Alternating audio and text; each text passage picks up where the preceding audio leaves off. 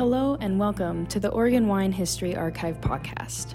The Oregon Wine History Archive is located at Linfield University in McMinnville, Oregon, and is dedicated to preserving and sharing the Oregon wine story. This podcast shares these stories through oral history interviews we've conducted throughout the industry. Please enjoy today's episode.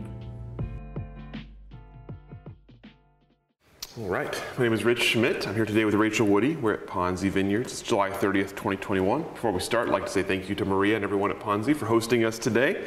A special place to the archives and so a cool place to do the interview. So Rachael, thank you so much for joining us today. My pleasure. As you know, we always start these interviews off with the same question, so we're going to change that up today because we knew you'd be ready for it.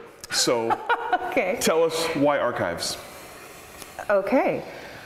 Well, first of all, I didn't know what archives was until I was 19, 20 maybe, into my college career at Pacific. I knew I loved history, was a history major like as soon as I went into college, but didn't know what I wanted to do with it. The common refrain, which I'm sure some of your students have heard, is, oh, what are you going to do with that? Are you going to be a teacher? Which, if I knew one thing, I knew that I did not want to be a teacher. So I met with my advisor for my major, and he recommended doing an internship at Oregon Historical Society. So I did an internship there for the summer. They were wonderful in letting me basically do like a roaming internship where I would spend a couple weeks with each department there and get to really learn what the various jobs could be when working with historical items. And that is when I first heard the word archives and what is in an archives and what that job even is. So for me, that was it, just being able to have a job where I didn't necessarily have to specialize in one very specific subject, one where I didn't have to take a lot of schooling and be a teacher, but could just basically play with the historical artifacts every day and provide access to them, preserve them, yes, but basically being able to work with and touch history every day. That's what sealed the deal for me for archives. So let's talk about kind of pre-archives life then. Tell us about upbringing, education, and then sort of the decision you made after high school. Like what was going to come after high school? Upbringing and education, what got me into history, and I'm looking at my mom over off camera, was because History Channel was always on in our house. A lot of like ancient Egypt documentaries. And so just the knowledge early on in my childhood that there were other cultures, and not just other cultures, but the history of those cultures. And it just was this amazing tapestry of different stories and experiences that I had never known existed before. So that's what got me into history, was not necessarily school to begin with, but just what I was exposed to at home. And so whenever I did have a chance to take a history class, and especially in high school where some classes are no longer required, I would usually make sure that my electives included some history, as well as at the time singing was my hobby of choice back then. So I would do a lot of choir or private vocal lessons also. After high school, looked at various colleges and knew that I needed a smaller setting to feel more comfortable with my education. I knew that liberal arts in general was something I was interested in pursuing both history and music. And in looking around, which was admittedly local at the time because I hadn't ever really left Oregon, Pacific University was my choice for a very good music program, but also I really loved the professors in the department, notably Martha Rampton and Lawrence Lippin. So tell us about your experience at Pacific. You mentioned that was when you kind of archives became something you were aware of. Tell us about the other experience at Pacific, and as you kind of went through school, what you were thinking about your next step. So going through Pacific, I was definitely and remain ambitious, and so in my freshman year I took a History 400 level class. I believe that one was on medieval women and got an A+ because I enjoyed being thrown off the deep end into subject matter and what that required versus the more general courses. They did not hold my attention as much.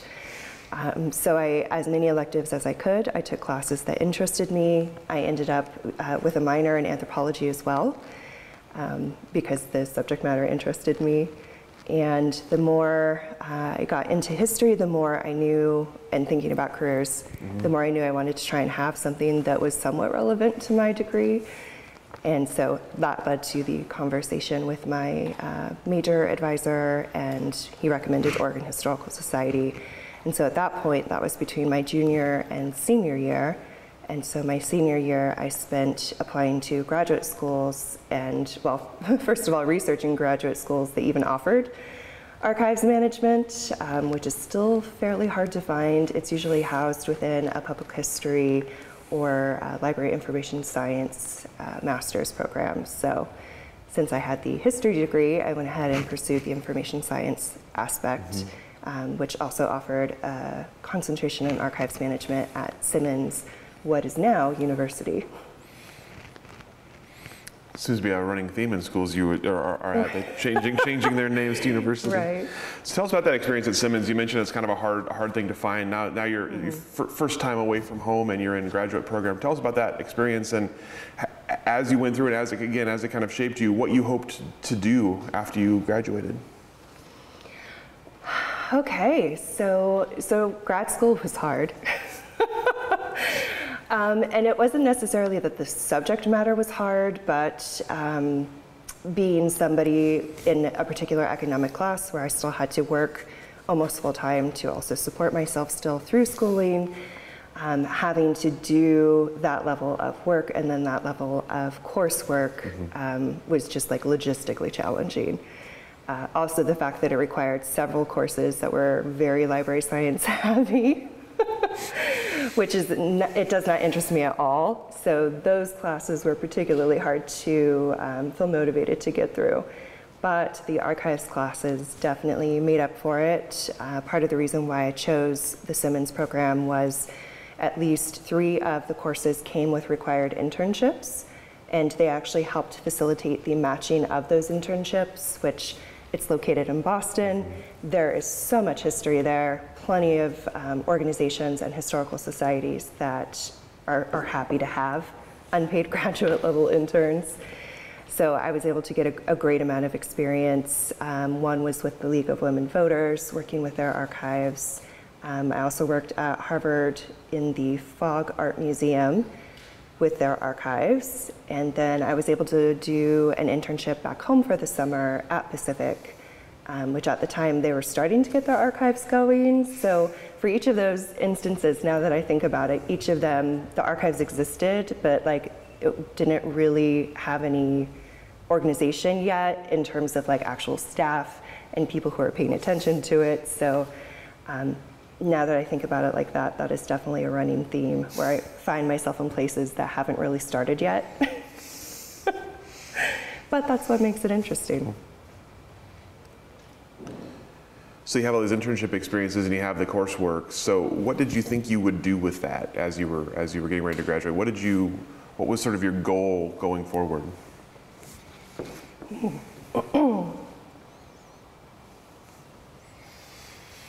At the time, my personality type, knowing that my master's was coming to an end, that whole last semester I started applying for jobs ahead of time, which apparently was great foresight on my part because that was right before 2008. And I was able to land a job at the Smithsonian, which was then the Freer-Sackler Museum and is now rebranded as the National Museum of Asian Art. So I was able to interview for a job and accept it before I had even technically graduated, which was amazing. And at that time, I think my mentality was mostly just like, please let me get a job, especially getting out of graduate school, which comes with a very hefty price tag and student loans. Being able to get a job in the field that I wanted to be in, like that was the threshold. So the fact that I was able to apply and then land a job at the Smithsonian with an amazing collection, that was just like the cream on the top. So what was that initial job? What did you do and what did you think of working at the Smithsonian? So for that one at the Asian Art Museum, well, the Smithsonian itself is humongous. There's at least, I think, 22 now museums and research centers. And each one of those, for the most part, has their own archives. So there's a lot of archives. And they're of all different sizes and shapes. The one at the Asian Art Museum is of a more modest size because the collection itself, object-wise, was smaller. Also, at least for the time, while the Smithsonian is half funded federally and half funded through like nonprofit donations, it doesn't get dispersed equally, of course, because they're all of different sizes and there's different interests there in terms of money. So the Asian Art Museum was very modest in a lot of regards, including the budget. And the archives had its first like professional archivist in like the early 2000s, and then after that, before that, and then again after that, it was just people who ended up in the archives and did a great job. Like they did get education and applied what they needed to the collections, but when I came in, I was then the second professional archivist, and like it had been on a break. So the collections, some of them were processed beautifully, others, they didn't even know what was in the box, which is typical for many archives. So that's not to disparage them at all, but it meant that while I wasn't necessarily starting the archives from scratch, it definitely needed like a emergence or like fresh start kind of thing. Like a lot of people didn't know it was there. Some of them, the staff at the museum. Other archives, like peer archives from across the Smithsonian Institution, didn't really know what was in there, what we were doing. So that allowed me a lot of freedom and encouragement really to make something out of it and make it more accessible, make sure people knew what was in it. So we played around, we started the Smithsonian Collections Blog, which I edited for the first year across all of the archives. I also started the October's American Archives Month Archives Fair program that they did now annually in October. So it really allowed me, I think, to blossom there and think of different ideas, try different things. There was a great supportive community there with the other archivists. So even though there wasn't a lot of staff at my location, there were definitely archivists like across the street, basically. So it was a great community, great collection, but difficult to be there after a while. Difficult to be in DC to like even put roots down. It's a very transitory city. It's expensive. I was also on the East Coast where none of my or my husband's family was located, so every vacation was traveling to see a family person. And some of the bureaucracy there, it did get to the point at my location there that after 4 years, I had pushed the program as far as I could. I kept running into increasing resistance the better I did, which is, especially as a young adult, like flabbergasting in terms of like, I am doing a good job. We are getting good press. I am bringing in grant money. What's the problem? Which now in my much older, wiser age, I realized probably had a lot more to do with them and their egos versus what I was accomplishing there. So it was time to move on after a while. Before we get to the next step in the process, tell me about some of your favorite accomplishments or favorite memories from your time there. Several. So there's a carousel on the National Mall, and if you're a Smithsonian employee, all you have to do is flash your badge and you can get a free ride on the carousel. And I can't tell you how many times I rode that carousel, especially in the summers. It was just a really nice break and a bit of whimsy to break up your day. Also the Smithsonian, there are tunnels underneath the National Mall, and our museum was definitely connected to several of them, so got to explore underneath the mall. There's a cafe down there. It's a very sad looking cafe, but because nobody else can get to it, obviously it has an aura of mystery about it. So that was fun. There's a fossil cafe in the Natural History Museum that's like so 70s, and they may have already redone it by now, but that was like my favorite cafe. So definitely the places and the collections and some of the people I definitely miss, but yeah, it was just those cool moments of being in that location and being with those collections that I remember most fondly. So it's your first real professional experience in the field. Tell me what your biggest takeaways were going forward. What were you thinking in terms of, what did this job teach me that I do want out of work, and what does it teach me that I don't want out of work? Teaching-wise, from that job, I definitely came away with both the skills and the understanding that if I wanted something done, that it was on me to get it done, but also to get the funding to get it done. That was definitely the place where I first started learning grant writing, where I first started doing grant writing, and quite successfully. So that was a nice how that turned out, because it was required to do all of those cool projects. I definitely learned and still had to grapple with emotionally, even when I came to Linfield, just the dissonance of being a person who wants to do a good job and wants to do it for the good of the community and the school, and especially entering into Linfield, which I'm sure we'll get to in a minute. But also what I experienced at the Smithsonian is just because you're doing a good job doesn't mean people are necessarily going to like you, and in fact may have the opposite effect, which was a hard lesson for me to learn, let alone like find peace with that. So from a like adult professional perspective, that was a lesson learned. Well, you mentioned Linfield as your next step. So tell me about that. You're ready to leave DC. Tell me what you're looking for next and how you became aware of Linfield. So certainly towards my last, what ended up being my last year in DC, I was keeping tabs on jobs that would crop up in the Northwest, which admittedly is not a lot. There's not as much sense of history here from a colonialist perspective. So the organizations and the funding available out here is smaller, which means there are not as many jobs. So keeping tabs on the job market in Oregon specifically, there's maybe 1 or 2 jobs a year that seem somewhat relevant, especially to then what experience and education I had. So first the Pacific University archivist job had popped up, which I did interview for and got to the top 2 with what is now Ava. She's the archivist there. Which other lesson learned, always be nice to the people who you are competing against, because you will definitely work with them again multiple times.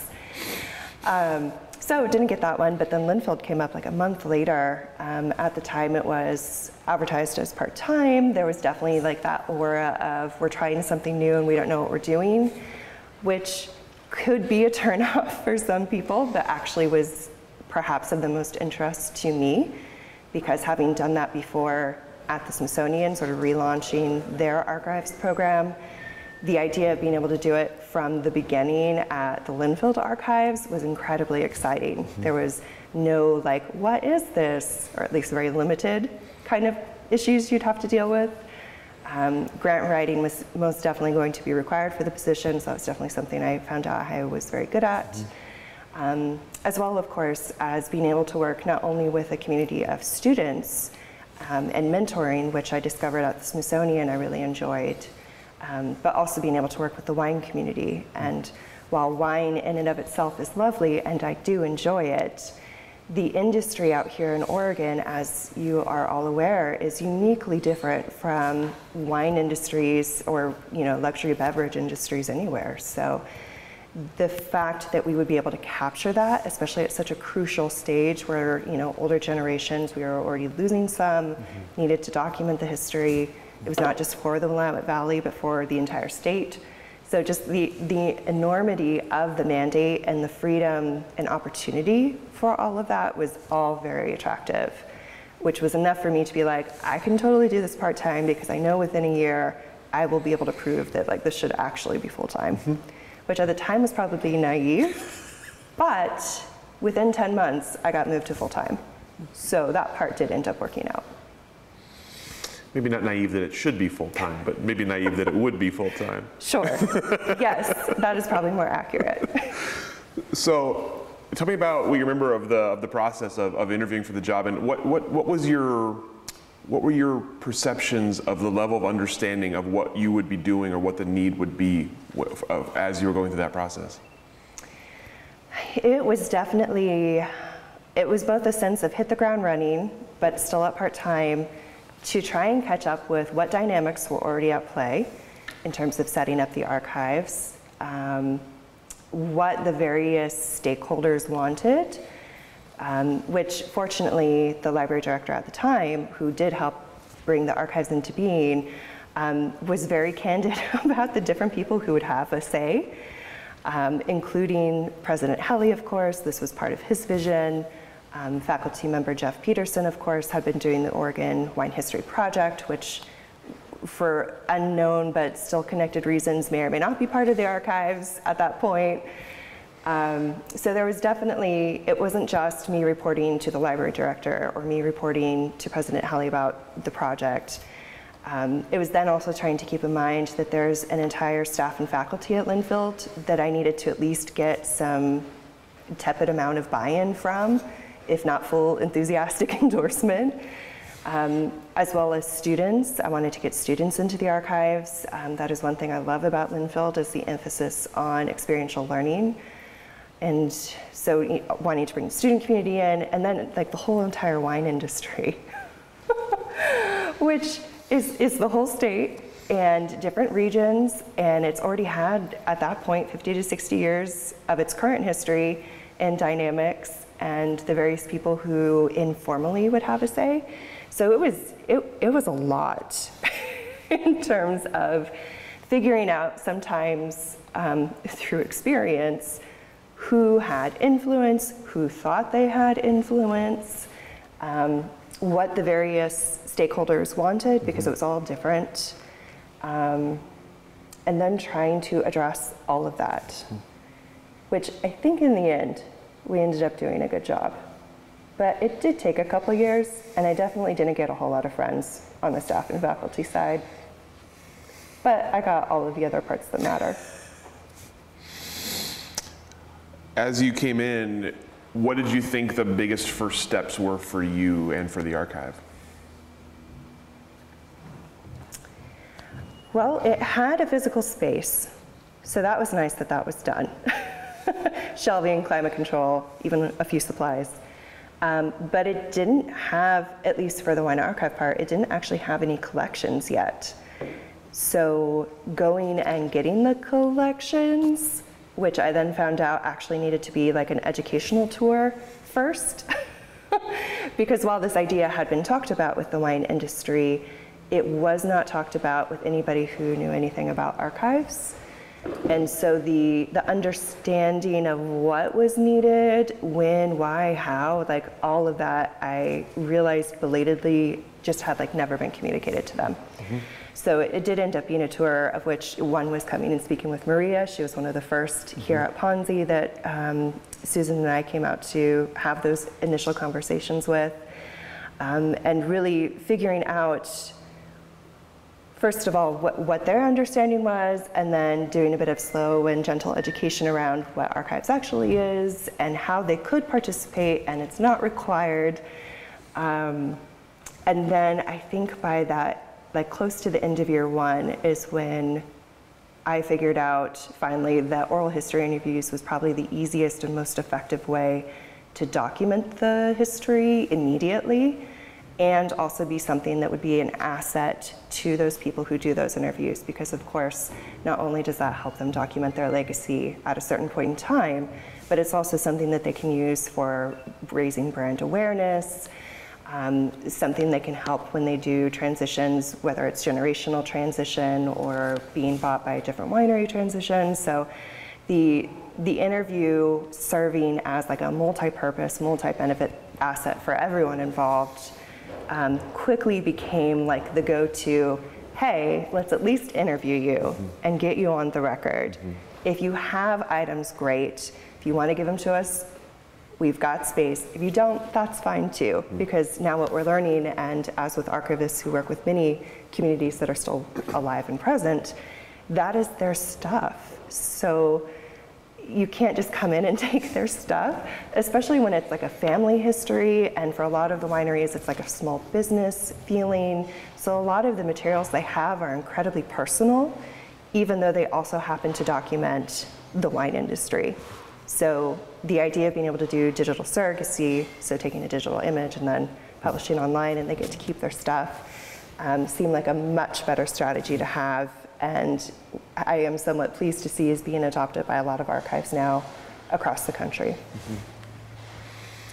So was your understanding then that as the archives program was getting started, that the Oregon Wine History Archive part of it was the key, the most important part, your first priority?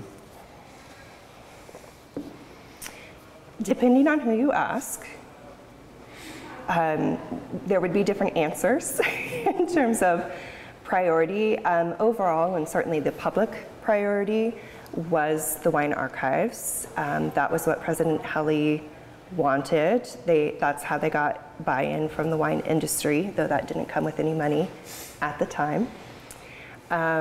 However, in order to try and foster goodwill and in general be a good archivist, the fact that the archives was housed in the college at the time, now university, it's still there physically, you need to still also collect that organization's history. And so I don't think that was technically communicated as part of my job at first. That was certainly the undertone I got, especially from some of my direct report people. So I tried to do both. The wine history part, of course, is the more glamorous perception one, and so that usually generated the more interest, so we would certainly make sure we spent a lot of time working on that. But for the remaining time, we also tried to do the same thing for Linfield's history, especially for our college, where I think by the time we were both hired, had already celebrated its sesquicentennial, its 150 years.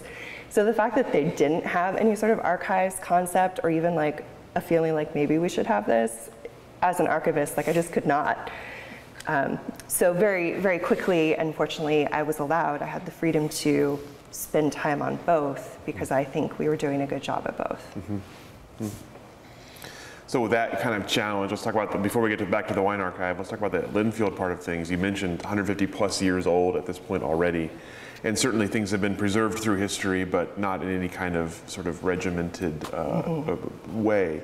What was the biggest challenge for you then, as you were on campus now, and there is a program? What was the biggest challenge for you in terms of getting that started? Was it letting people know that you were there? Was it finding materials? What was the biggest step to get a Linfield side of the archives off the ground?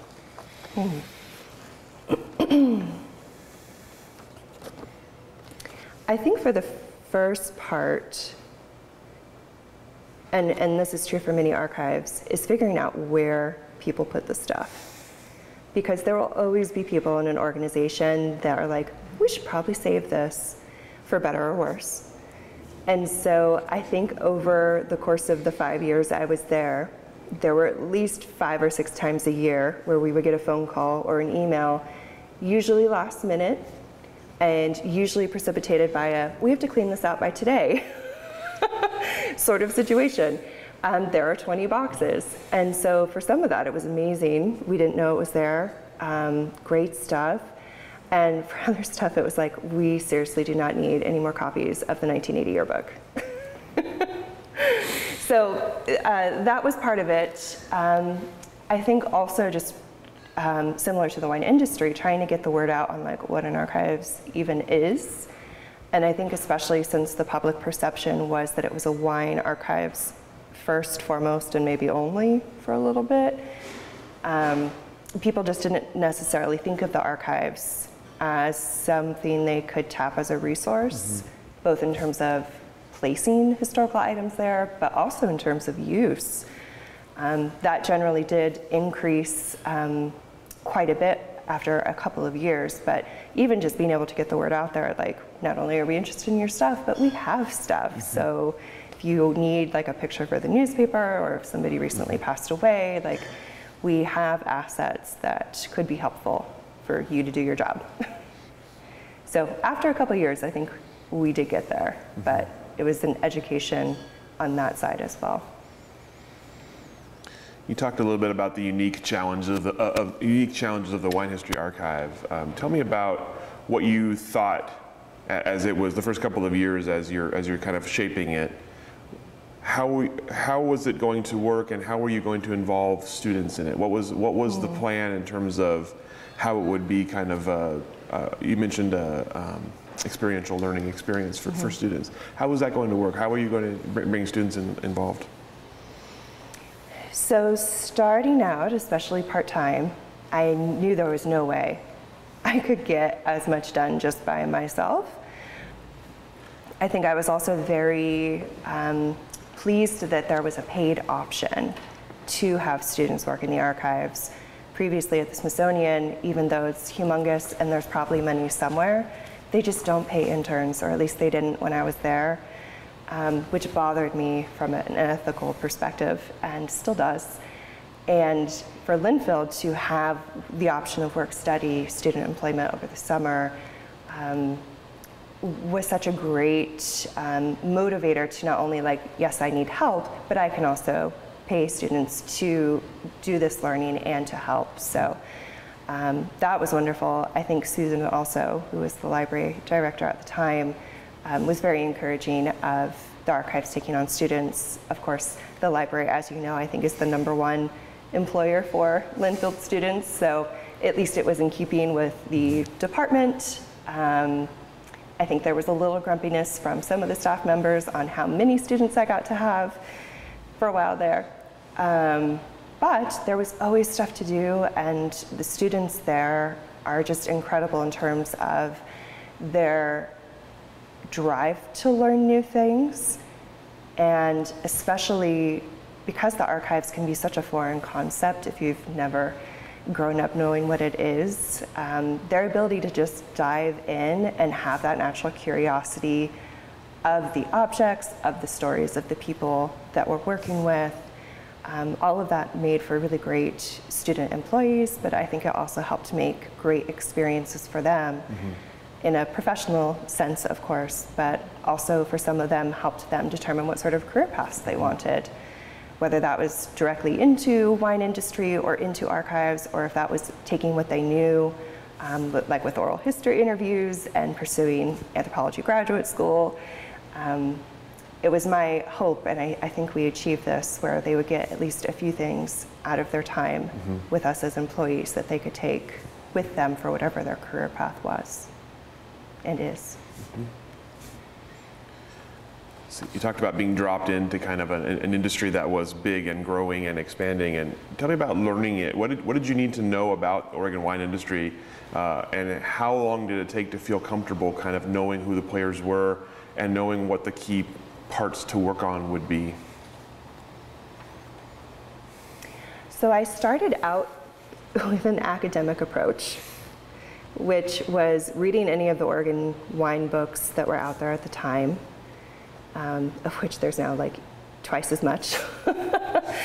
Learning the stories that way, and especially as more and more collections came in, like reading the newspaper clippings from the time, getting to know the industry from those press publications, which of course is like the glossy story of it, and then getting to know the industry through the documents we started to acquire. One of our first collections was from the Wine Board, which was perhaps the most helpful collection for me in terms of learning the inside version of how they got to where they were. Because of course it was a tremendous amount of work that they did, which is part of the amazing story and why they are where they are now.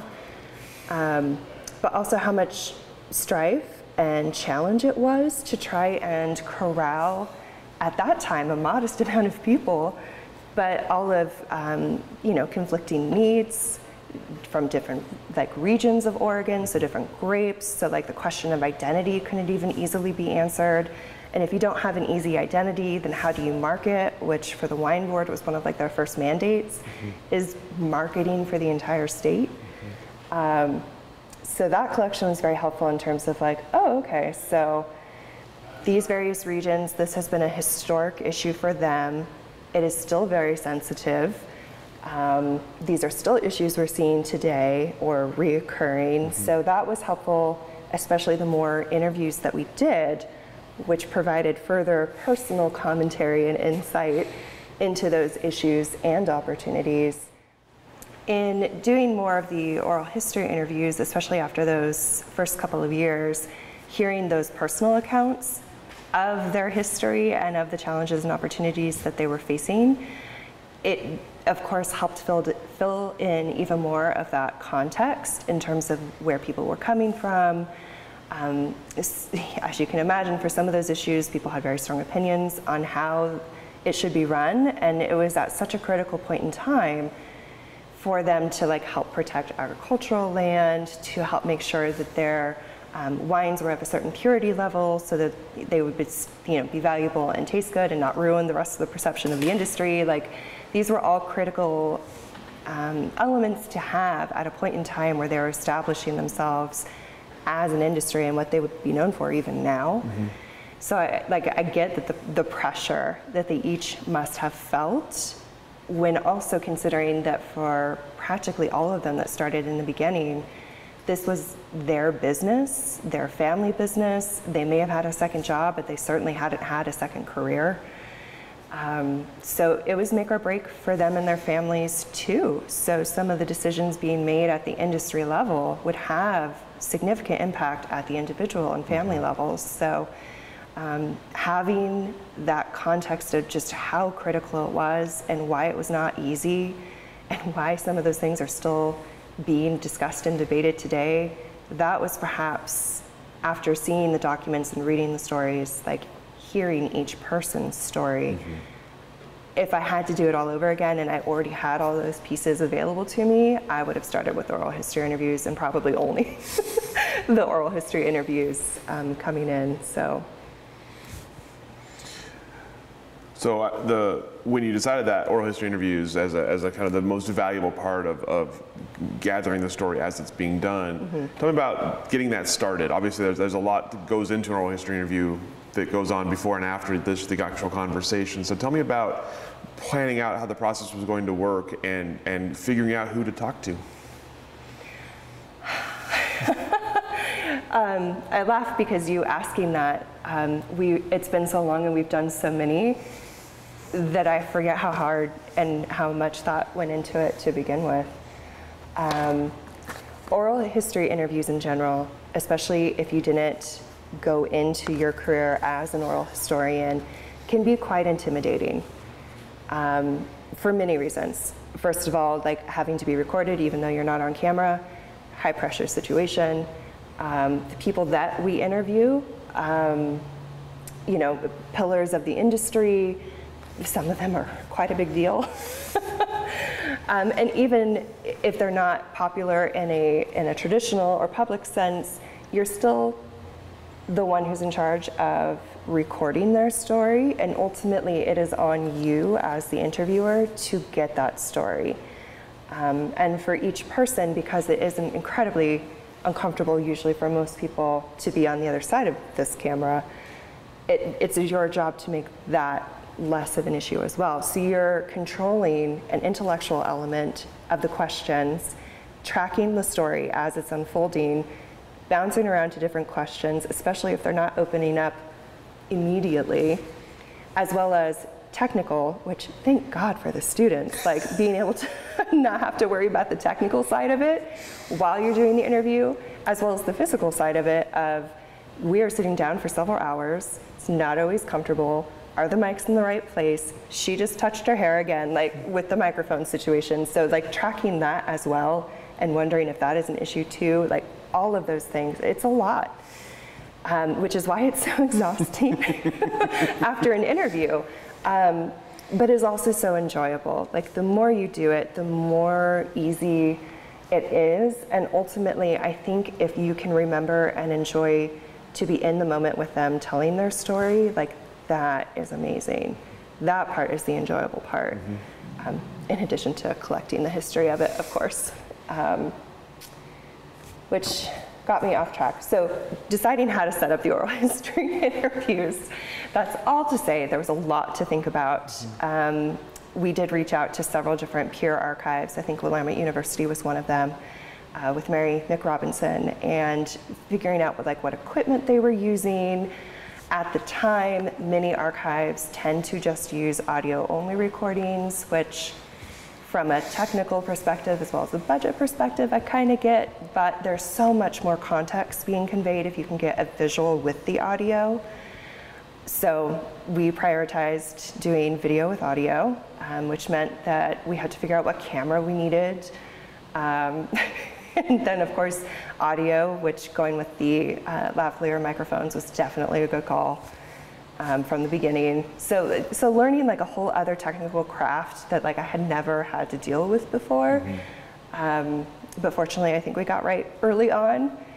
In addition to the legality issues, so actually working with the not official lawyer of Linfield, John McKeegan, on the oral history forms, because the archives, you can find various oral history forms online, but doesn't meet Linfield criteria because it's a legal form.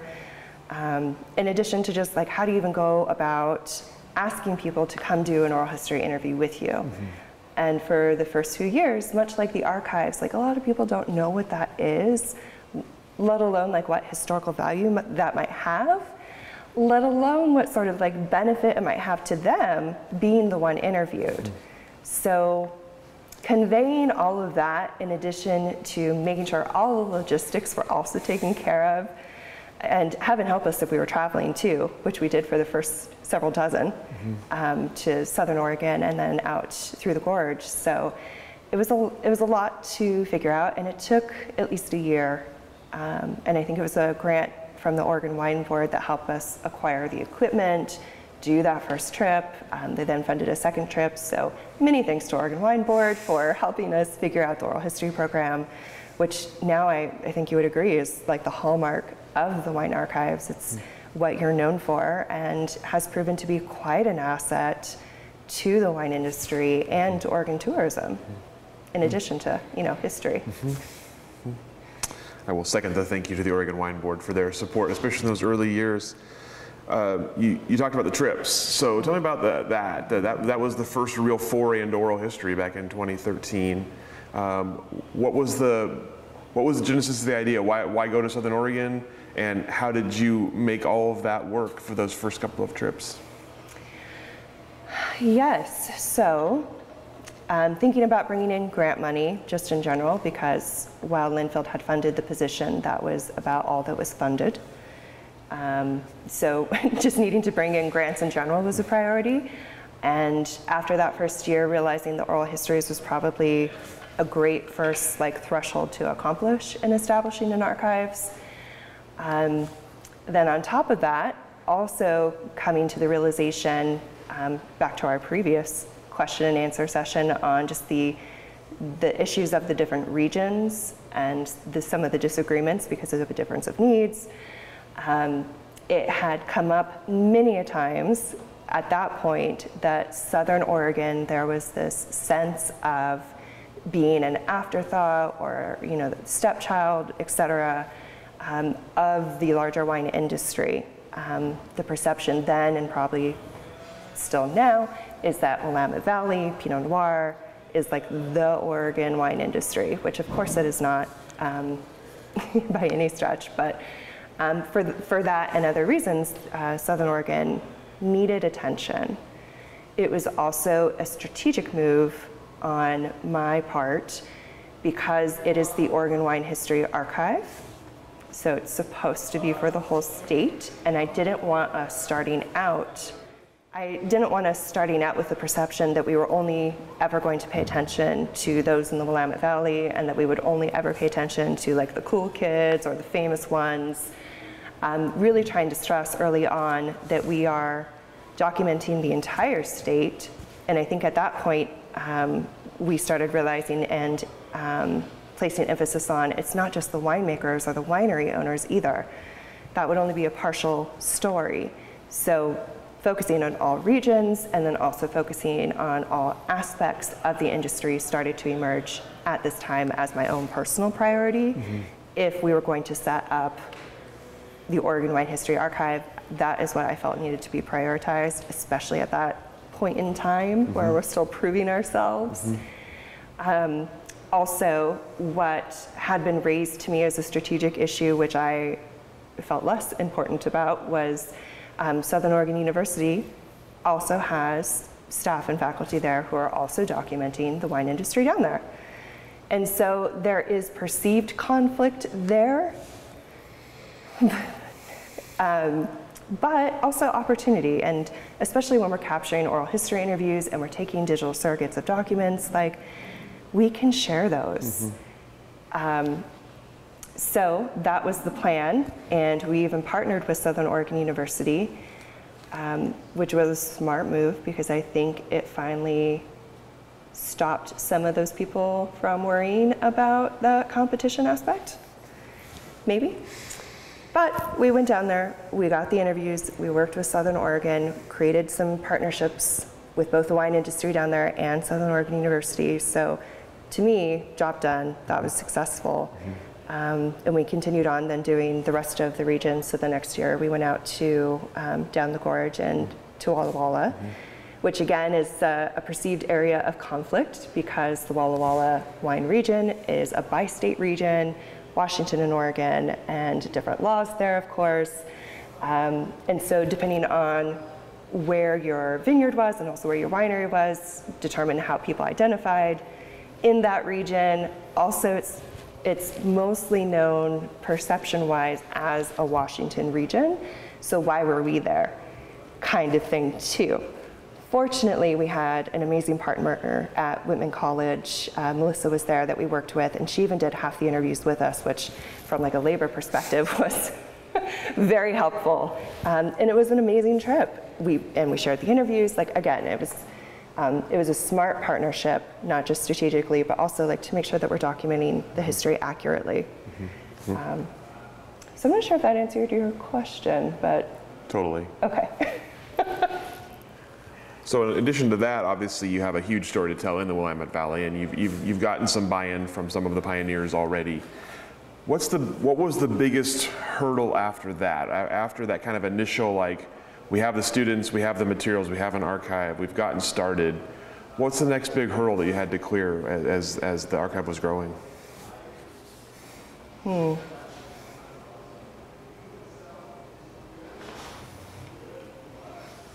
I think at that point, for me, and especially once you were able to join the archives and the students got going and the students were able to finally train new students, like, we had so many processes in motion at that point, and the reputation had developed to a point where we didn't need to put as much energy into those things. And so for me, it's always the what's next. Like, now that we've solved that problem or scenario, what's next? And because things hadn't been resolved, at least between me and a lot of the staff and faculty on campus, the opportunities that may be available to somebody who's not me in growing that archives was probably much different. That's when it started getting difficult in terms of thinking of new ideas, thinking of doing new platforms, doing different projects, working with the students differently. Teaching curriculum kept getting brought up and then not, because a whole question and an issue around faculty versus not faculty, let alone compensation. Things started getting frustrating for me at that point. So as much as I did love the collections and the job, the students, my coworker, it got to a point where I couldn't do new things and continue to be successful in new things. And so, as we found out, didn't work for me. Before that happened, how did you know, how did you feel the archives was working? Did you feel like you had been successful in the things you wanted to do? For me personally, I measured success in a couple different ways. I mean, there was always the annual report that Susan had us do. So there's the quantifiable with the numbers, how many interviews, how many people watched the interviews, how many students did we hire, how much money did we get. Like, those are good benchmarks. And we always, from my opinion, kicked ass in those areas. Like, not a problem. For me though, for personal success and satisfaction in what we were doing was, are the students happy and thriving? Are they safe and supported in this environment? Are they learning new things? Are they excited and figuring out how that applies to what their life looks like post Linfield? So student, how they are doing was one of those. How are we doing in the industry? What is our perception? What are we providing them? What's the reputation that comes from our work? And so after several years, I felt like we were in a really good place. We were going to the Oregon Wine Symposium. People were expecting us to be in industry places, events, and meetings because they perceived us at that point as part of the industry, which, depending on who you ask in different perspectives, may or may not be true. But being a partner in this project, I think that perception is incredibly important. I think that's why people continue to give us their time, space, and resources to help document this industry. So the perception and appreciation from the industry we were charged with documenting, for me, that was a marker of success. And that's something that you don't put in an annual report. Like, how do you quantify that? So I think those were the two important areas to me, since we already, we were bringing in money, students were working, collections were coming in, those were checked off easily. But are the students happy and thriving? And does the community, the wine community specifically, view us as their equal partners? And I think that they did and do. You mentioned that I came on board here at some point along the way, and I remember our conversations about the challenge of starting at the beginning and at the top with the biggest names in the industry and trying to take it forward. So I'm curious about strategies that were developed at that point to make everyone aware that the archives was for everyone in every conceivable way. How did it grow at that point? How did we get past that initial, after the initial hurdle of Pioneer Archive, Yamhill County, basically Willamette Valley, families that have been here for 50 years? How did we get to the next step? Well, the hardest part is to get started. And so there were the easy ones we were supposed to interview, as informed by other people who were in the archives, which was super fun. And so we started with some of the obvious ones, some of the ones who had been involved in getting the archive set up to begin with: Susan Sokol-Blosser, Dick Erath, the Ponzis, of course, David Adelsheim, Myron Redford, and Vicki Weddle, many of whom were just so generous of spirit and time and continue to be just lovely people. So I ended up, one of my default modes is brutal honesty, which for the most part works out for me. And so my approach with them, especially because they were so kind and lovely, was we are having a challenge here, getting people to return my calls, return my emails, participate in this process, because they don't know what's going on. They don't know who the heck we are. Especially in those first few years, it was really difficult. So getting them to recommend, okay, who else should we interview? Can we use your name? And even having at some point, Betty O'Brien, that woman is a saint. She, for a couple of them, was you need to go talk to the Oregon Wine History Archives. So those peer referrals definitely helped us get over that hump. And then, of course, the more people that you interview, the more awareness there is to the project, first of all. The more they started going online and people putting them on their Instagram and Facebook, the more it's well, why am I not being interviewed? So then it became a FOMO thing, am I, and then we ran into, am I important enough to be interviewed? So then we started running into imposter or, what have you, sort of hesitancy, in which I know you and I both had to spend a lot of time in person, phone, and email being no, really. We do want to interview you. And the more interviews we got from non-winery owners and winemakers, I think the easier that got for us as well, in terms of we just interviewed a cooper at a cooperage, or a wine label maker, or what have you, your story is important too. So then that part got easier. So I think between sort of the grassroots efforts, the asking for help, The more you do, the more people see it. I think all of those things eventually snowballed into where now it is not as hard to nail people down for an interview. People are volunteering, which is great. Less work for you to do logistically. I think over a couple of years, it quickly picked up pace. But the first year or two was certainly difficult. I think we did maybe a couple dozen interviews a year those first 2 years, and then it was like 100. And like you did, was it almost 200 the other year? Or over 100. Yeah. So, and a crazy amount when you actually like figure out how many work days there are in a year. So yes, it was a multi-pronged approach. On that note, was there a tipping point for you in terms of awareness in this archives in general, or the Oregon Wine History Archive specifically at Linfield? Was there a tipping point for you at which you felt that awareness had sort of been reached, the hard work of letting people know that we existed and why we existed and what we wanted to do had gotten easier and more people were aware than not?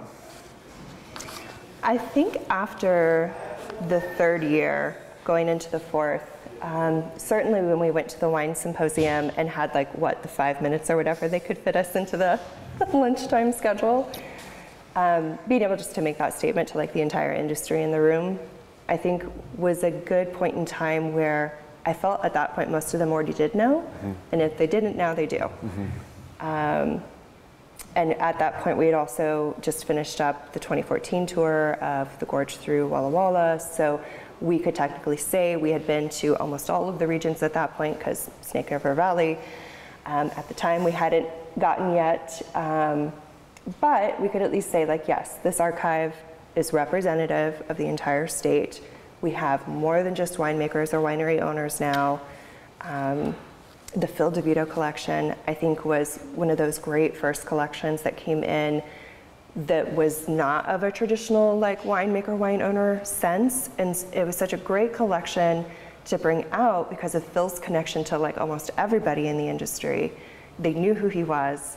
And it was such an entirely different collection of historical information because his was on the restaurant side and the Portland restaurant scene, and being one of the first restaurant owners in the industry that would prioritize and bring in great Oregon wine for their menus. So for so many reasons, I think that was also a point in time where it's yes, okay, this collection is rounding out, we're doing a good job. We talked earlier about the interview process, and it feels very meta to talk about the interview process during an interview between two people who do interviews, but you mentioned that it wasn't really your background, it wasn't really necessarily your interest coming into archive work. Tell me about that process for you of learning how to do it and learning what the important parts were and of learning to enjoy it. How long did it take to feel like you were good at it, and how long did it take to feel like you were enjoying it and that it was worthwhile?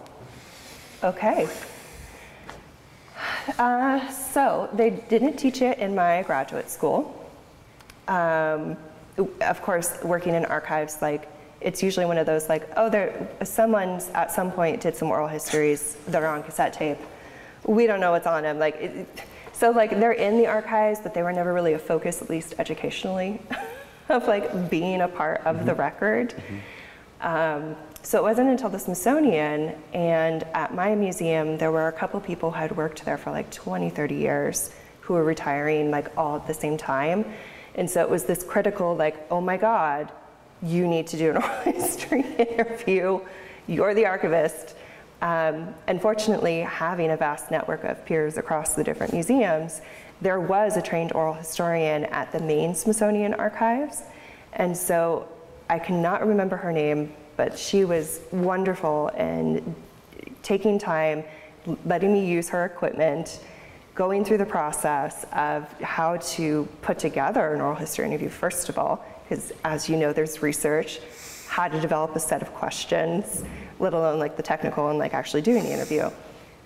So I learned from her and did my first few at the Smithsonian that was mostly retirement retrospective based. Fairly low stakes in terms of they already worked there, they loved the museum, no surprises. and on a very focused, like their tenure at the museum doing their job. Whereas with the wine industry, and then especially once we started getting into alumni interviews, it's like you don't know necessarily what their opinions are of things or what they want to talk about. So you'll find that out when you're talking to them. You have to be okay with impromptu and like improv situations. Also, like at least exhibit extrovert tendencies, even though obviously it's intense listening. You have to be at a point where you are completely at ease so that they can feel completely at ease doing this not comfortable interview setup. So realizing that I needed to launch the oral history program at Linfield for the Wine Archive did come with some like, do I really have to do this? Because it's not incredibly comfortable yet, and it is going to take a lot of work. The work part was not as daunting. Obviously, we figured that out. The interview part took a while. My very first interview, I think, was with Bill Nelson in the Oregon Wine Board offices. Bill Nelson in general, maybe he's not this way really, but I just felt this way, very intimidating. Like just his persona, like not overly verbose, very professional. Like there's nothing about him that made him seem mean. But just realizing like this is like a pillar of the industry. This is my first interview doing this kind of interview. I don't even know if the camera's working because I'm doing it by myself. So for many reasons, mostly not related to Bill, it was intimidating. And I think I was super glad when that interview was over. I think it was maybe a half hour or so. But my next interview was with Philippe Giraudet. It was down in Southern Oregon, which again, thanks Oregon Wine Board. He was the first interview down there in Umpqua, and Philippe is this lovely gentleman, Swiss, but right on the French border, beautiful accent, beautiful philosophy of life. Like, I'm pretty sure that interview is 2+ hours. Like, we basically had to go until the battery was dead. But he poured a glass of wine. We did the interview outside, which then apparently became quite typical. But at the time, it was like, okay, this is where he wants to be interviewed. This is where he's most comfortable. So his interview, for other reasons, I think I had a student with me, Mitra, who was able to do the technical part of it. So that one was much easier. And at that point, I think I pretty much fell in love with helping them tell their stories, especially with people like Philippe, who just have an amazing way that they look at the wine industry, why they got into it, why it matters, not just to them, but to Oregon. You know, and no one story has been the same. So as far as like that curiosity piece for me, like we are always learning new stuff. So I got over any sort of hesitation or worry about intimidation pretty quickly after that. You talked about impromptu and improv. I have no idea what you're talking about, obviously. Tell me about some of your memories of that. What were some of the things that caught you off guard or you were unexpected, and how did you deal with it? How do you deal with it when you're on a live camera with someone who's telling you their story? A couple stories came to mind. Dogs. So many dogs. and with, like, obviously we are animal lovers here, but trying to like gently pet the dog and not have the tripod fall over, and also like hopefully not have them bark. So happy problems there. There was definitely a point in time where there was a technical issue. For one of the trips, I had asked the student at the time to download after every night because we were doing 2 interviews a day, filled up the memory card, etc. And she thought she had that night, but then it turns out it didn't actually, but we had already deleted on the camera. Yeah, so there was definitely some people freaking out. I don't think I was one of them. But we did have to interrupt Melissa, who was doing an interview with that same disc card, to be like, I'm sorry, not to freak you out right now, but let's pause. We need to see your camera for a second. And we had to, fortunately, Toby was on that trip, my husband, and who can fix anything. And so he was able to retrieve the interviews from that day, thank God. You know, it would have been a huge deal if not, like, you should just interview him again. But That was one of the like, okay, not only do we need to try and fix this, but we also have to interrupt an interview in progress to go get that thing before she tapes over it. So a technical issue. Emotions. Obviously, when people are telling their stories, it's very personal.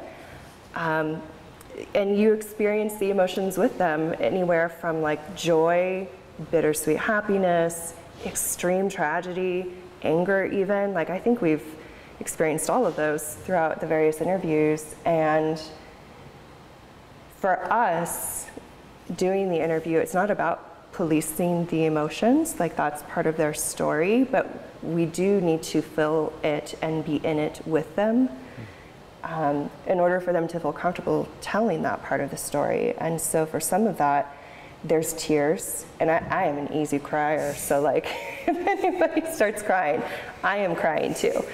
And knowing when to allow space for that on the camera per se, and knowing when that person needs to take a break. Mm-hmm.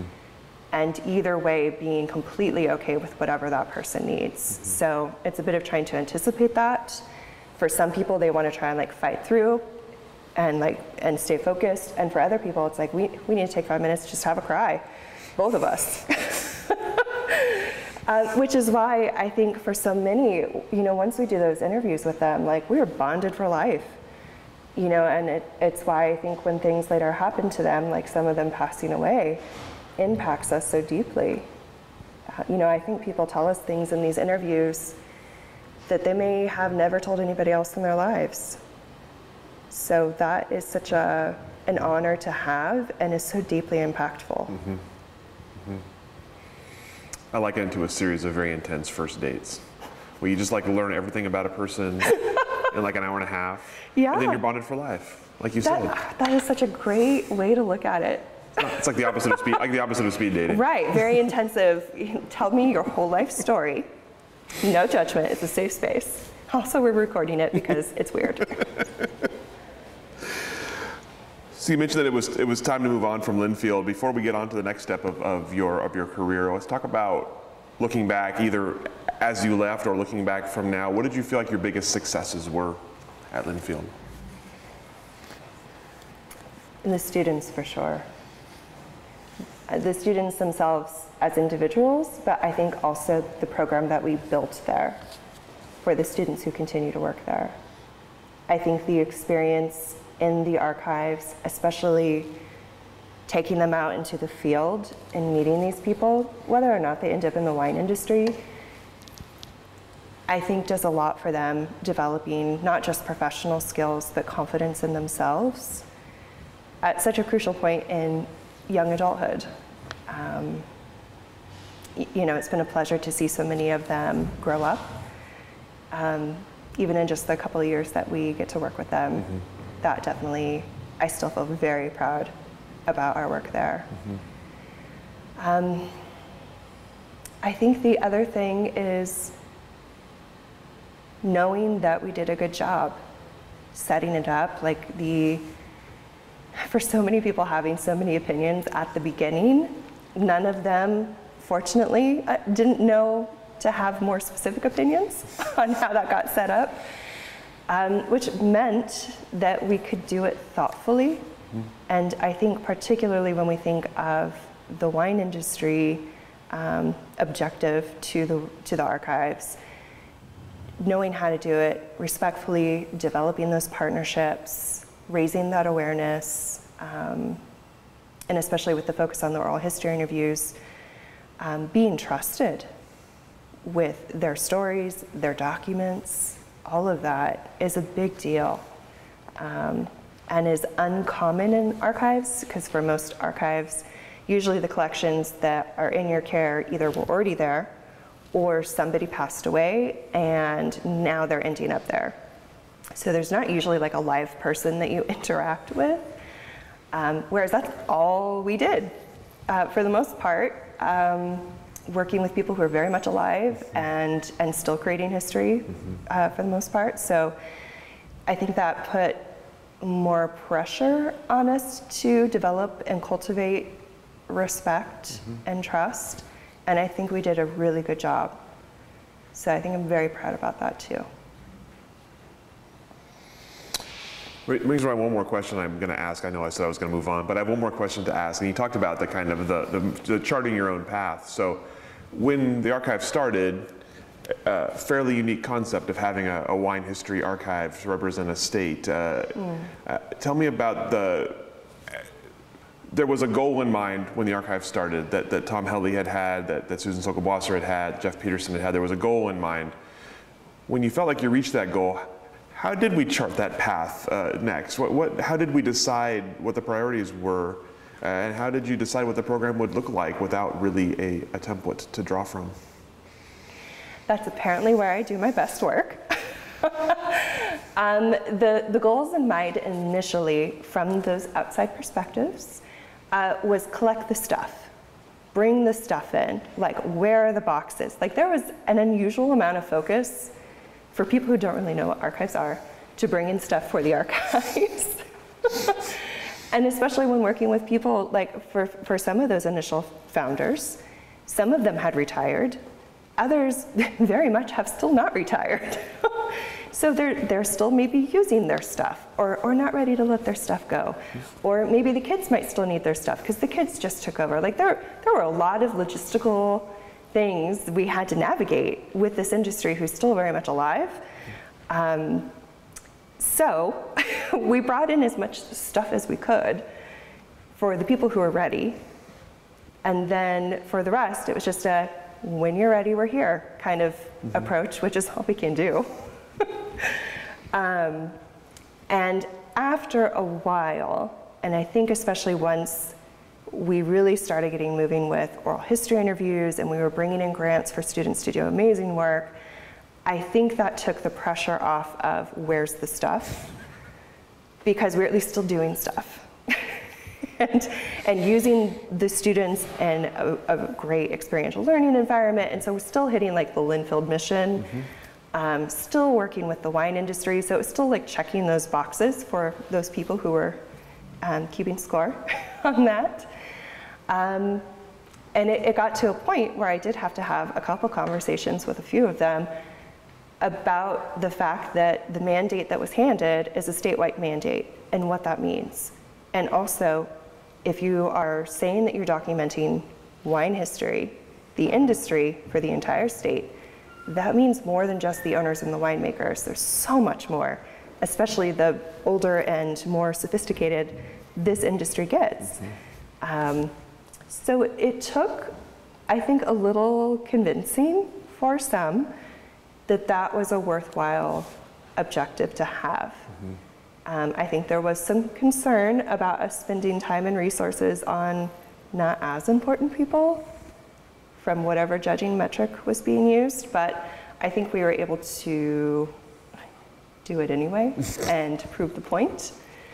There was definitely a lot of like, this is right, and it's in alignment with what we're supposed to be doing, and at the end of the day, I will get the job done and then deal with whatever political consequences, which again, spoiler alert, is probably the reason why I left. So yes, so after a while still dealing with some difficulties, some hurdles there, I became more and more convinced, and especially the more that we did, the more stories that we got, that this was the right approach. It was certainly resonating with the industry. We were getting further with them. We were developing better relationships. It was bringing the money in. So like, why would you not do grant projects that appeal to people who will give you money for them? So just like for me, it was like all of these things just lined up in terms of like, this is a no-brainer, so let me do my job. This is why you hired me. I think I heard you say that a couple of times while we were working together. So you decided to leave Linfield 2017. Tell me about, at the time, what were you going to do next, and how did it end up? Okay. So for a variety of reasons, things were difficult for me at Linfield, some of which we talked about. Also some personal stuff, trying to get a handle on my health. Getting old sucks. And it just got to a point with me at the job that as much as I loved some aspects of it, the other aspects were too big to ignore at that point. I did try to apply for some related archivist jobs at other institutions, but again, not a lot of those jobs out here, especially for like mid-career archivists, which is what I was entering into with 10 plus years experience. And part of some of the personal angst I was experiencing was in addition to the lack of respect from some people, was the lack of worth.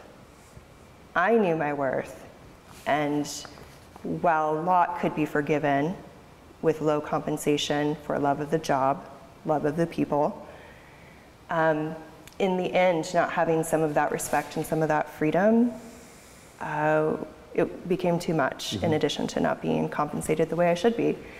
There were many conversations where I did try and make positive change there for a while, try and fix the problems so that I could continue to do the job that I loved.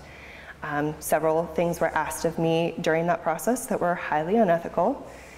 And so through that, I decided I needed a break. I took a health leave, which ironically at the time, the person in charge of the Human Resources Department was probably like the worst person during that entire experience, which is sad for Linfield and sad for her, definitely sad for me, but it's the reason why I quit, which I think turned out to be a good thing, so I guess thank you.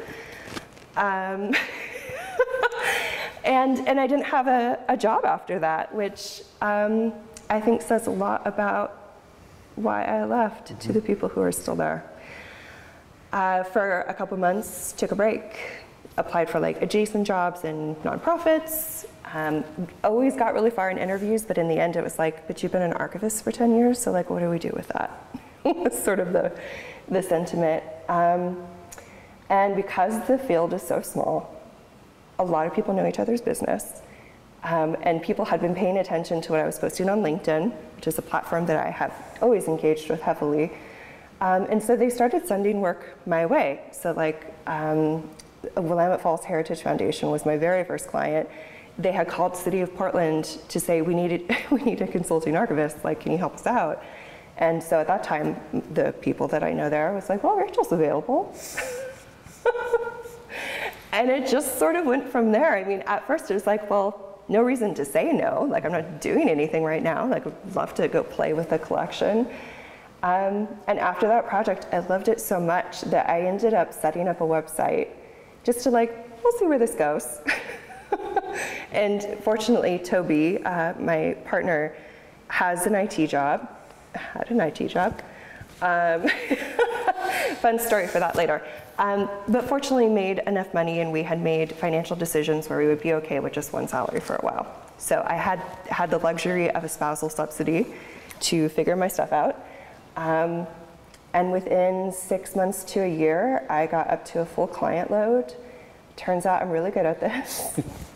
And enjoy it. So getting back to like the figuring stuff out and the learning, like the whole business side of it, like never took a business class. Really like it. I'm doing really well, like mental health perspective wise, being in charge of actually everything, who I work with, how people treat me, how I let people treat me, my value. So like so many of like my hot points that ended up being deal breakers for my previous two jobs, like I was in charge of that now.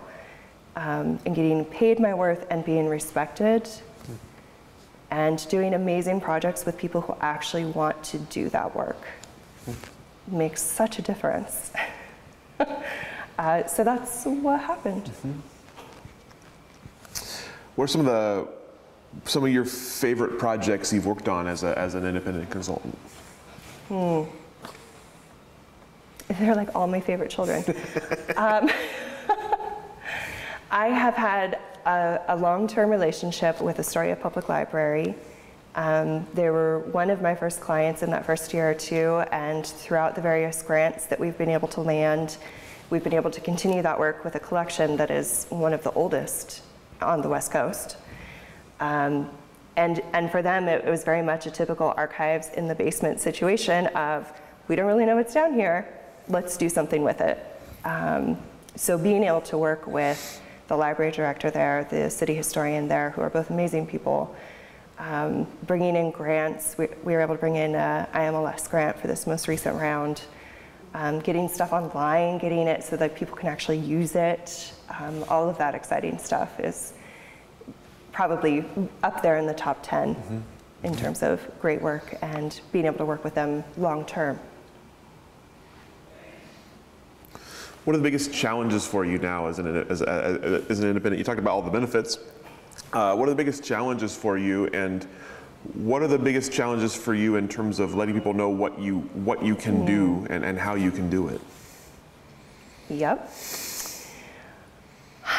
Challenge-wise, at least getting started, and then especially with COVID having happened, from that mental perspective, trusting myself to be able to do a good enough job to survive business-wise has been a great lesson learned, but obviously was challenging. Like, fear is natural. Running your own business is hard. Not many succeed in the first few years, especially in a field that's so specialized. So knowing the stats and doing it anyway and trusting myself to figure it out. Definitely a hardship explaining and educating what I do, which for any archives, that's difficult when you're trying to explain what archives is and why it's important, and then what your job is with those things. And especially starting out as a business, I think for many new business people, the impulse is to offer anything. What do you need? I'll do it. Like, need the money, need the clients. However, the more I've gotten into it, and the more specialized I have committed to, like digital collections management, who knew? Pretty big market out there for that kind of work, especially after COVID. So that's the majority of my projects now, but narrowing that down, and again, trusting yourself and becoming more specialized has ended up helping that, because the people who end up finding me already know what a digital collections management system is, because they know they need me. So there's already some filtering out, I guess, of the people who end up finding me already know they need me. Like they already know what is happening, know what they need, and know that they need someone to help them do it. So that has helped.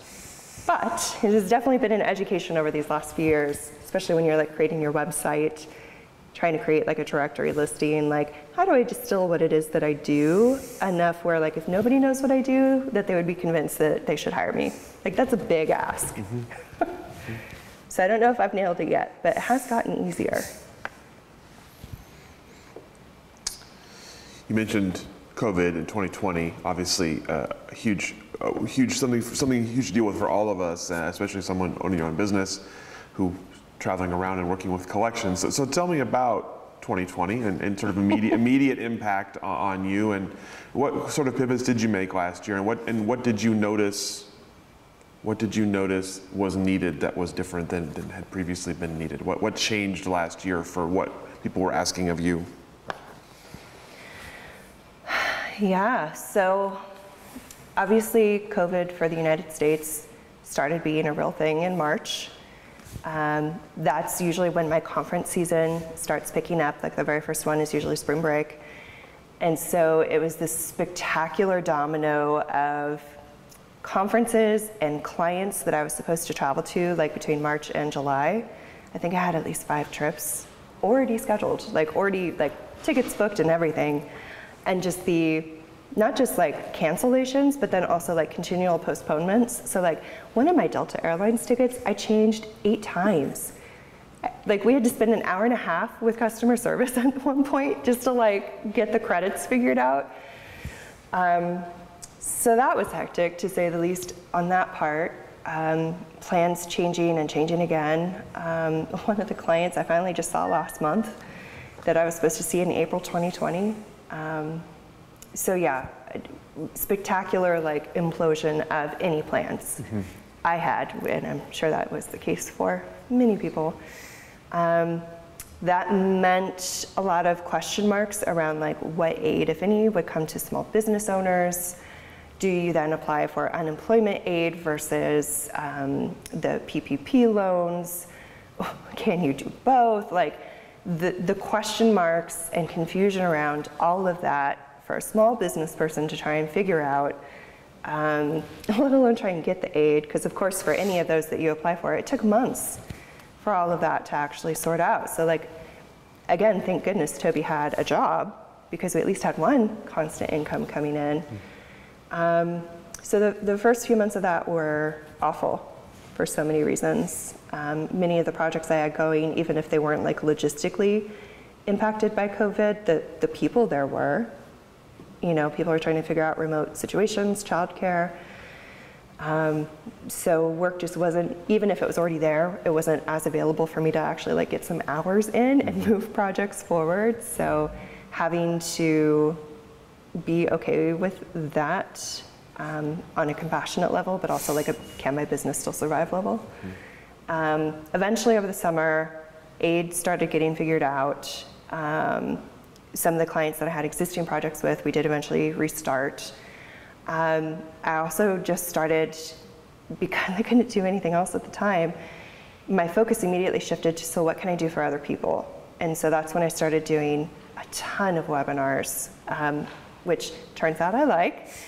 But at the time it's like, okay, here's this new thing that we're figuring out, the technology, the legal aspect, the content. But they have been, I think, from the feedback I have gotten from people, they have really been very helpful.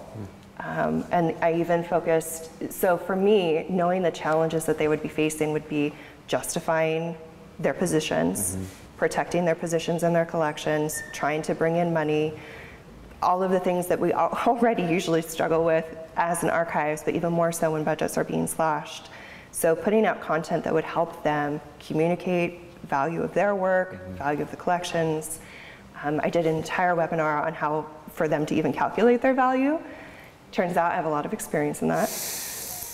And so I think I've done, my last count was 39 webinars this last year, and have spoken with so many people and have received some great notes of gratitude from them, which make it worth it to me in terms of spending the time and putting out the content for free, of course, to do that for them. And while that focus was on helping them, by doing them this last year, it has also had the benefit of raising my profile in the field.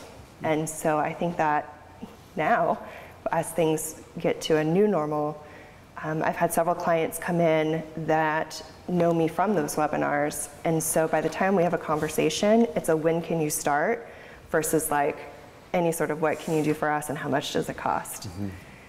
Which has been a nice transition. It makes my job easier.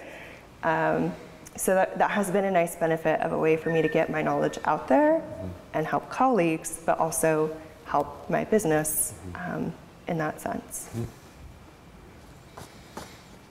So what's next for you then? Disneyland? I am exhausted, admittedly, this year, last year, so it's been a lot. As people started coming back from the holidays with the vaccine on the horizon, I think a lot of people started feeling more optimistic, so a lot of projects got kicked off. So I now have the happy champagne problem of having too much work. So for the moment, I am working way too much.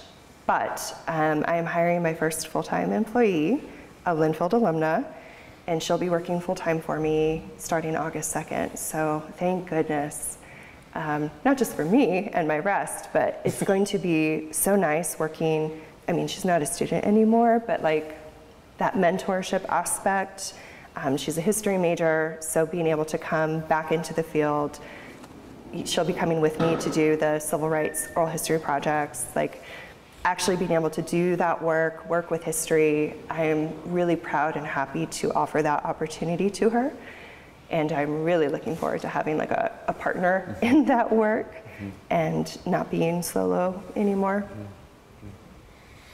I think to this day, still the only history major to work in the Linfield archives, so. I think you're right.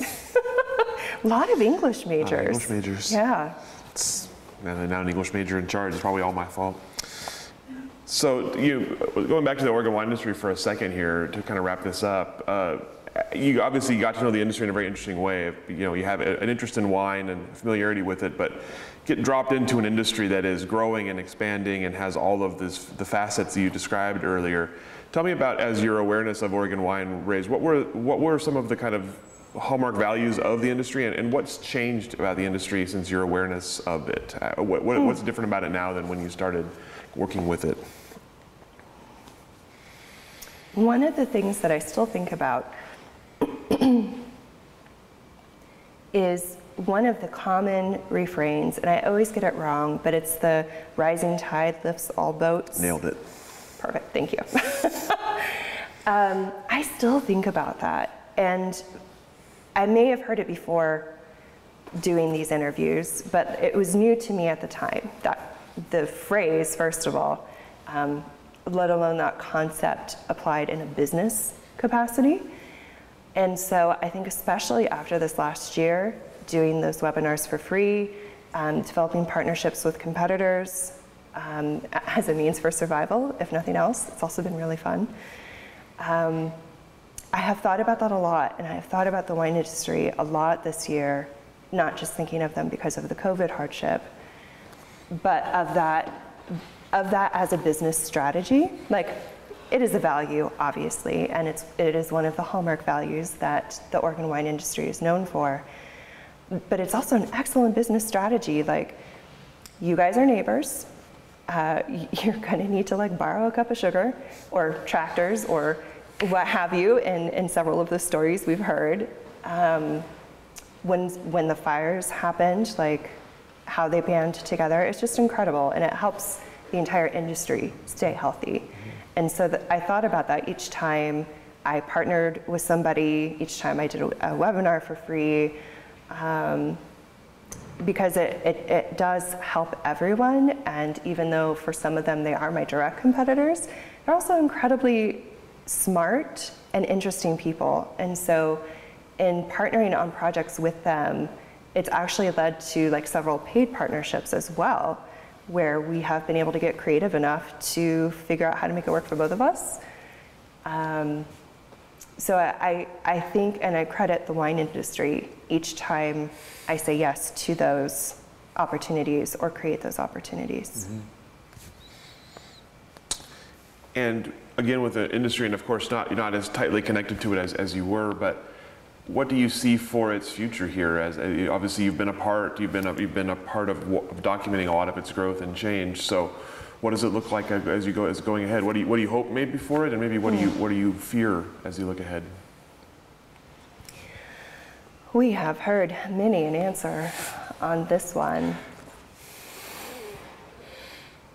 and especially these last few years, between the various, environmental devastation, pandemic devastation, it has obviously been rough for them. We've heard a lot of fear around the ever-increasing amount of wineries and vineyards. We've seen the buyout or investment from outside wineries into some of the founding family wineries, which also sends some shock and fear to others. And I'm not sure that those worry me. I think the ones who are smart and thoughtful about it, I think that they will survive just by that very nature. I think we'll unfortunately lose some good people. But I think what worries me the most in terms of what may happen to them is all external. So continued environmental devastation, whatever this pandemic is doing, because it's still not over.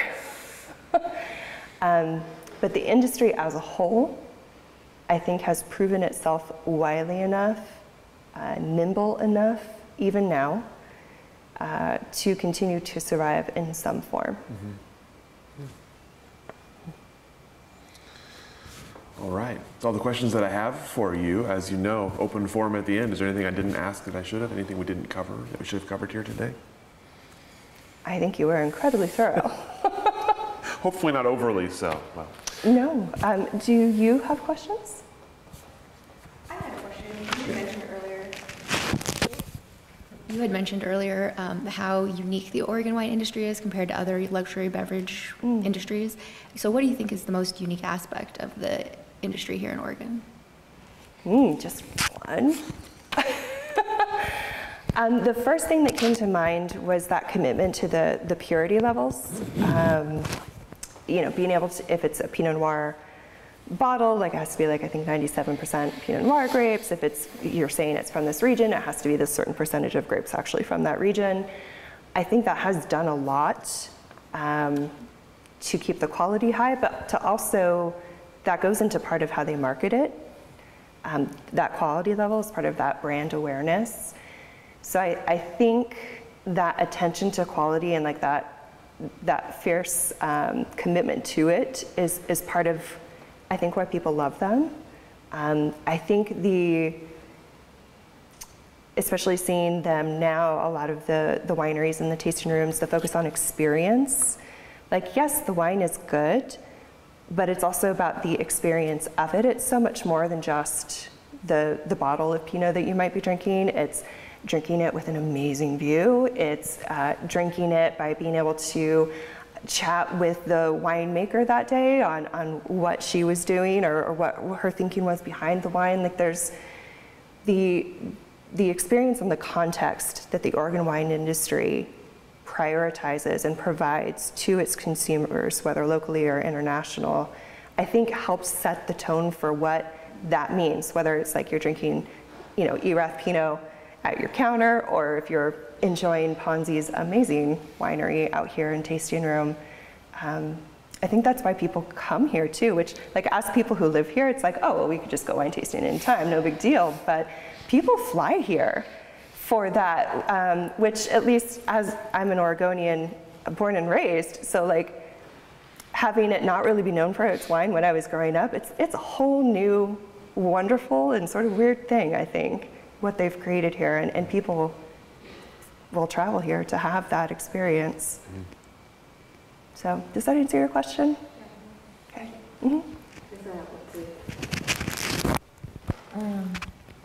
What do you want to see change for the Oregon Wine History Archive in general? Like, what do you want to see for its future? Wait a minute.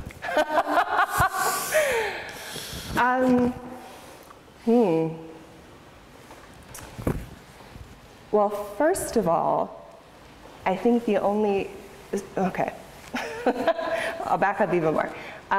Emotionally, it was very difficult to leave. Even though I needed to leave Linfield, it was hard, obviously. Especially when you create an archive, it's really hard to leave your baby. And I think the only reason that was even remotely easy for me was that Rich would be able to be in charge of it. So that was important to me. I'm glad that is what happened, especially having worked together so closely for 4 of the 5 years to get it set up. Knowing the quality of work, the vision, I knew it was in good hands, as it has proved to be, now being almost 10 years old. So I think, similar to the wine industry, my fears are external for what may impact it. Resources are always tight in the best of times. Linfield is going through a hard time right now, resource-wise and ethics-wise. And with the archives, like it's one of the few places on campus from an outside perspective that is actually healthy and still like doing its job somewhat. And so it's like, how do you keep that going when the rest of the university is very sick? So that's my concern, and I know that there's not actually a lot other than continuing to try and do a good job and not let it impact you. So yeah, my fears are external. My vision in an ideal world is that it would be funded appropriately, that you could hire as many students as you wanted, that you would have more space, more equipment, and of course being compensated for your worth as the students as well. So those would be my wishes for you, but I know there's only so much that is up to us at a certain point. So yeah, otherwise keep doing a great job. Thank you. Anything else? Oh, come on back. I'll be quick. So kind of shooting off of that, in terms of the archive for the Oregon wine industry, as an archivist, what do you think is the greatest value that the archive provides back to the industry? Record of legacy, while certainly at the individual level, but I think more importantly and more impactful as the state history, as the industry, having even just knowing that those records are there and available for research, no matter what kind of research, knowing that we have those stories, especially as people pass or move on, just having the continuity of that record, recording that legacy, having access to those stories. I mean, how many people tell you that they listen to the stories as they're getting into the industry? I mean, there's just so many ways you could apply what we've gathered to marketing, business strategy, thoughtfulness about where you might put your vineyard, different winemaking techniques, like such a thorough archive of knowledge that you could apply in so many different ways. So yeah, sky's the limit. Absolutely. Well, thank you so much for interviewing with us. Thanks for setting up this program and being the reason we're all here doing this today. Thank you again to Maria and the team here at Ponzi for letting us use this beautiful space and come out here and enjoy this, and we'll let you off the hook with minutes to spare. Thank you. Thank you for joining us for this edition of the Oregon Wine History Archive podcast. And thank you to all our supporters, partners, donors, and interviewees who have helped make our project a success. Be sure to check out our website at OregonWineHistoryArchive.org for more interviews, photographs, wine labels, and more. And stay tuned for more interviews as we tell the story of Oregon wine. The Oregon Wine History Archive podcast is brought to you from the Oregon Wine History Archive at Linfield University, with a very special thank you to all the Linfield Archive students who have contributed to these oral history interviews over the years.